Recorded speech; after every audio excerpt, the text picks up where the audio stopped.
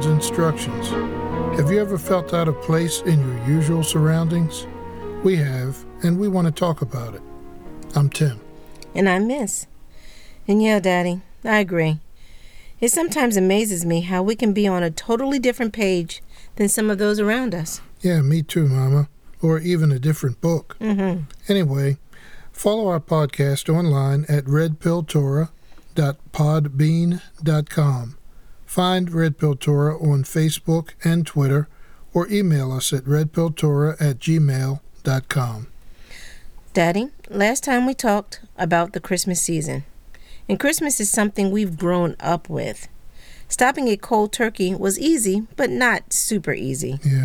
I knew it was something that the Father disliked, so I was fine with not celebrating it, but I still would find myself unconsciously humming along with the Christmas songs that seemed to be playing everywhere. Some of the songs were beautiful, with words full of truth, but the timing is all wrong. There are too many sun god birthdays celebrated at this time to mix this with the miraculous virgin birth of our Messiah.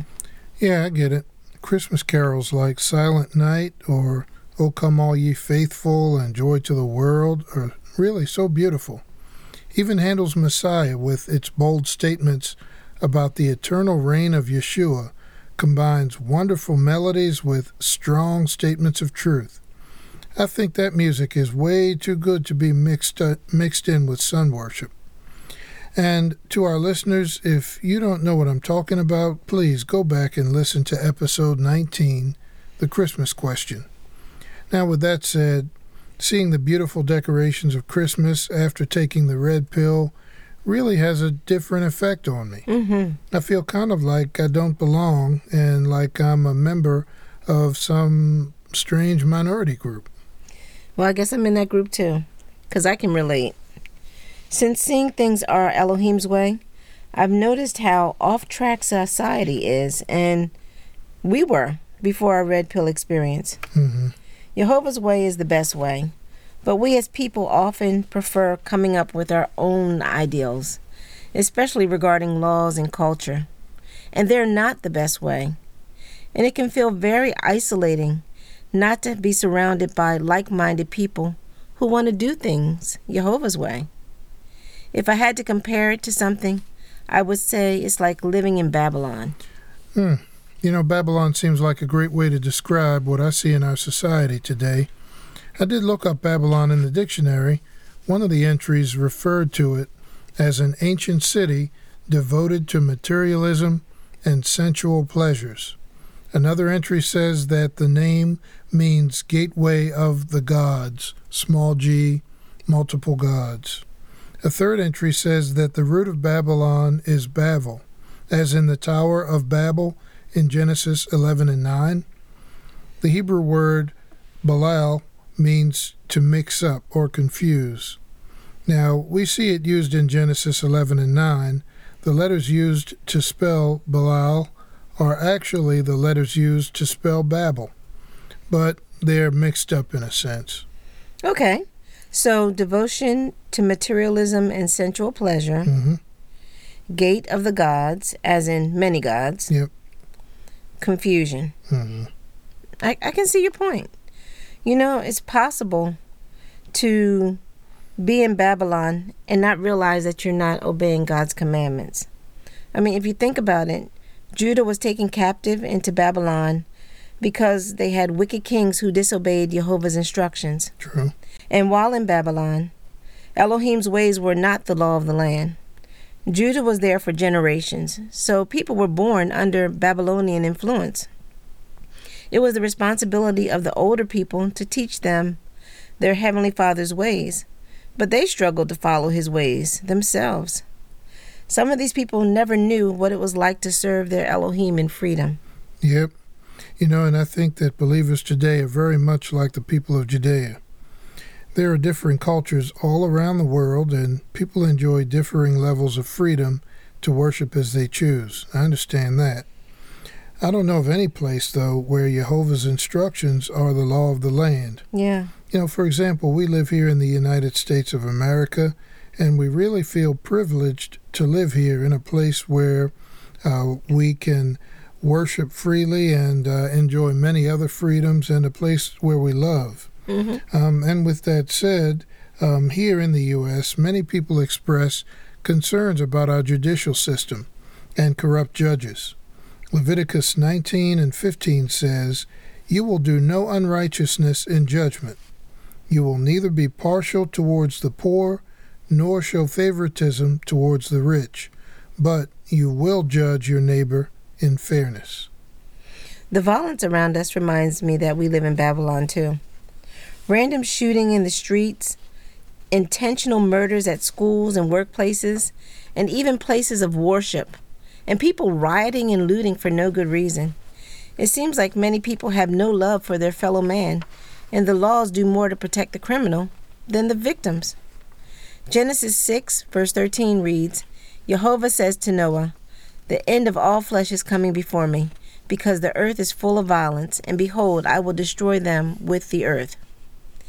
If the violence then impacted our Heavenly Father that seriously, we can only imagine how he feels about it today. Yeah, I'm with you.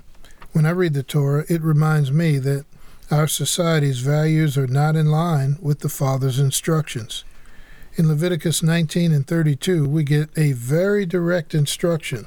It says, "You will stand up in the presence of a gray-haired person, and honor the face of the old man, and fear your Elohim. I am Jehovah." In our society, I don't think we respect older people as the Torah says that we're supposed to. In the workplace, older people are the ones with all the experience-based wisdom. We reward them for that wisdom with mandatory retirement, and we do very little to capture the knowledge that's retiring with them.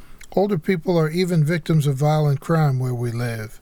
Now that's a really long ways away from standing up to show respect in their presence. And don't get me started on food. When we first got married, ordering a mess of steamed shrimp was a treat for us. Having a Virginia ham sandwich for lunch was good eating. And having bacon on everything, burgers, chicken for breakfast, that was normal. In Babylon, eating anything you want is no big deal. But when we realize that Jehovah's instructions are still valid today, even his food instructions, boy, do we have a lot of repenting and changing to do. Check out episode 15, Don't Eat That, for more details. The calendar's another thing that reminds me we're in Babylon. You know, we learned about Jehovah's calendar in episode 6. We call that one God's calendar. God's holy days don't mean much in our society, it seems, and unfortunately, it doesn't seem that they mean much in most churches either. Instead, our days and our months are named after false gods, and we celebrate times that are largely based on occult practices. Those include Christmas, New Year's Day, Valentine's Day, Easter, Halloween, and even, to an extent, Sunday worship. We touched on most of these in earlier podcasts. I hope you'll go back and check them out if you haven't heard them already. When in Babylon, the laws are often in opposition to God's instructions. An example of this is when the children of Israel were enslaved in Egypt. The Hebrews were having babies so fast that the Egyptians feared that they would be overwhelmed by their numbers. Exodus chapter 1, verses 16 and 17 tells us about an evil law that required the midwives to murder the male babies of the pregnant Hebrew women, but keep the female babies alive. Because the midwives feared Jehovah, they did not obey the Pharaoh's instructions. Living in Babylon feels like you're always having to make choices that are in line with God's instructions, but contrary to the norms of society. Of course, not every choice is a red pill or blue pill decision, but many of them are. Imagine how many times you've answered the question, what would you do if you discovered that the way you live your life and some of your beliefs were out of line with God's instructions? There may have been some times when you took the blue pill and you didn't change anything, but no doubt there were many times when you took the red pill, you repented, and you did something different. Now, only you could answer that question for yourself in the past, and only you. can answer it going forward. Now we would like to share a little encouragement from the Bible for our brothers and sisters living in Babylon. The first scripture comes from Psalms 1. Would you read that in Hebrew for us, Daddy? Ashrei hayesh asher lo halach ba atzat reshayim uvderech chataim lo amad uvmoshav letzem lo yeshav. Nice. Thanks. That reads, in English, "Happy is the man who does not take advice from the wicked, nor stands in the way of sinners, nor sits in the seat of scorners." Ki im betorah Yehovah cheftzu uv torato yege yomam val ayla. But whose delight is in the Torah of Yehovah, and in his Torah he meditates day and night. Verse 3 says that the person who does these things will be like a fruitful tree planted by rivers of water. His leaf will not wither, and whatever he does will prosper. I would say this is a great strategy for success in Babylon. Rather than to simply conform to the wishes of people around us, let's choose to meditate on the instructions of Yehovah. Let's take joy in his instructions every day and every night. The Torah of our Elohim will make us prosper wherever we are, even in Babylon. Amen, Daddy. 2 Corinthians 6 has some great messages for us who are living in Babylon as well.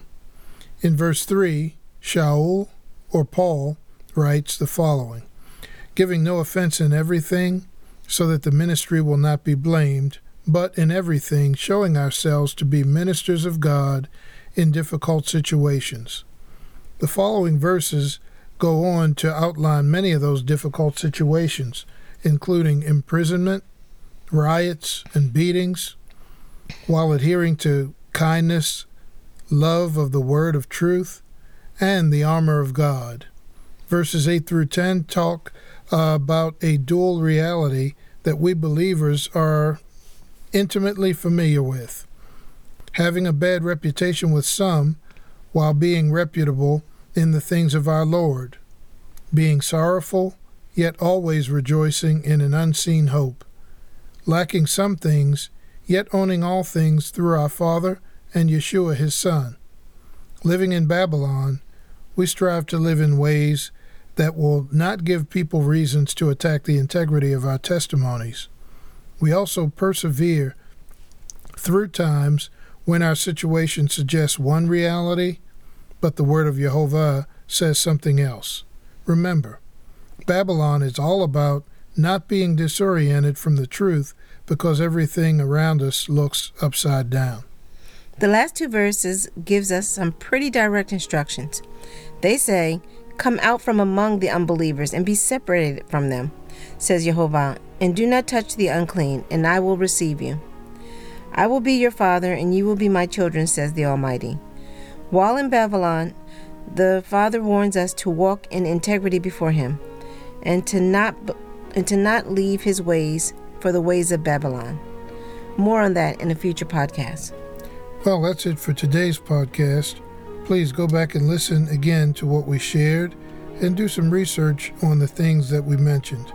Share this podcast with another believer. Thanks for spending 15 or so minutes with us at RedPill Torah, where you can handle the truth.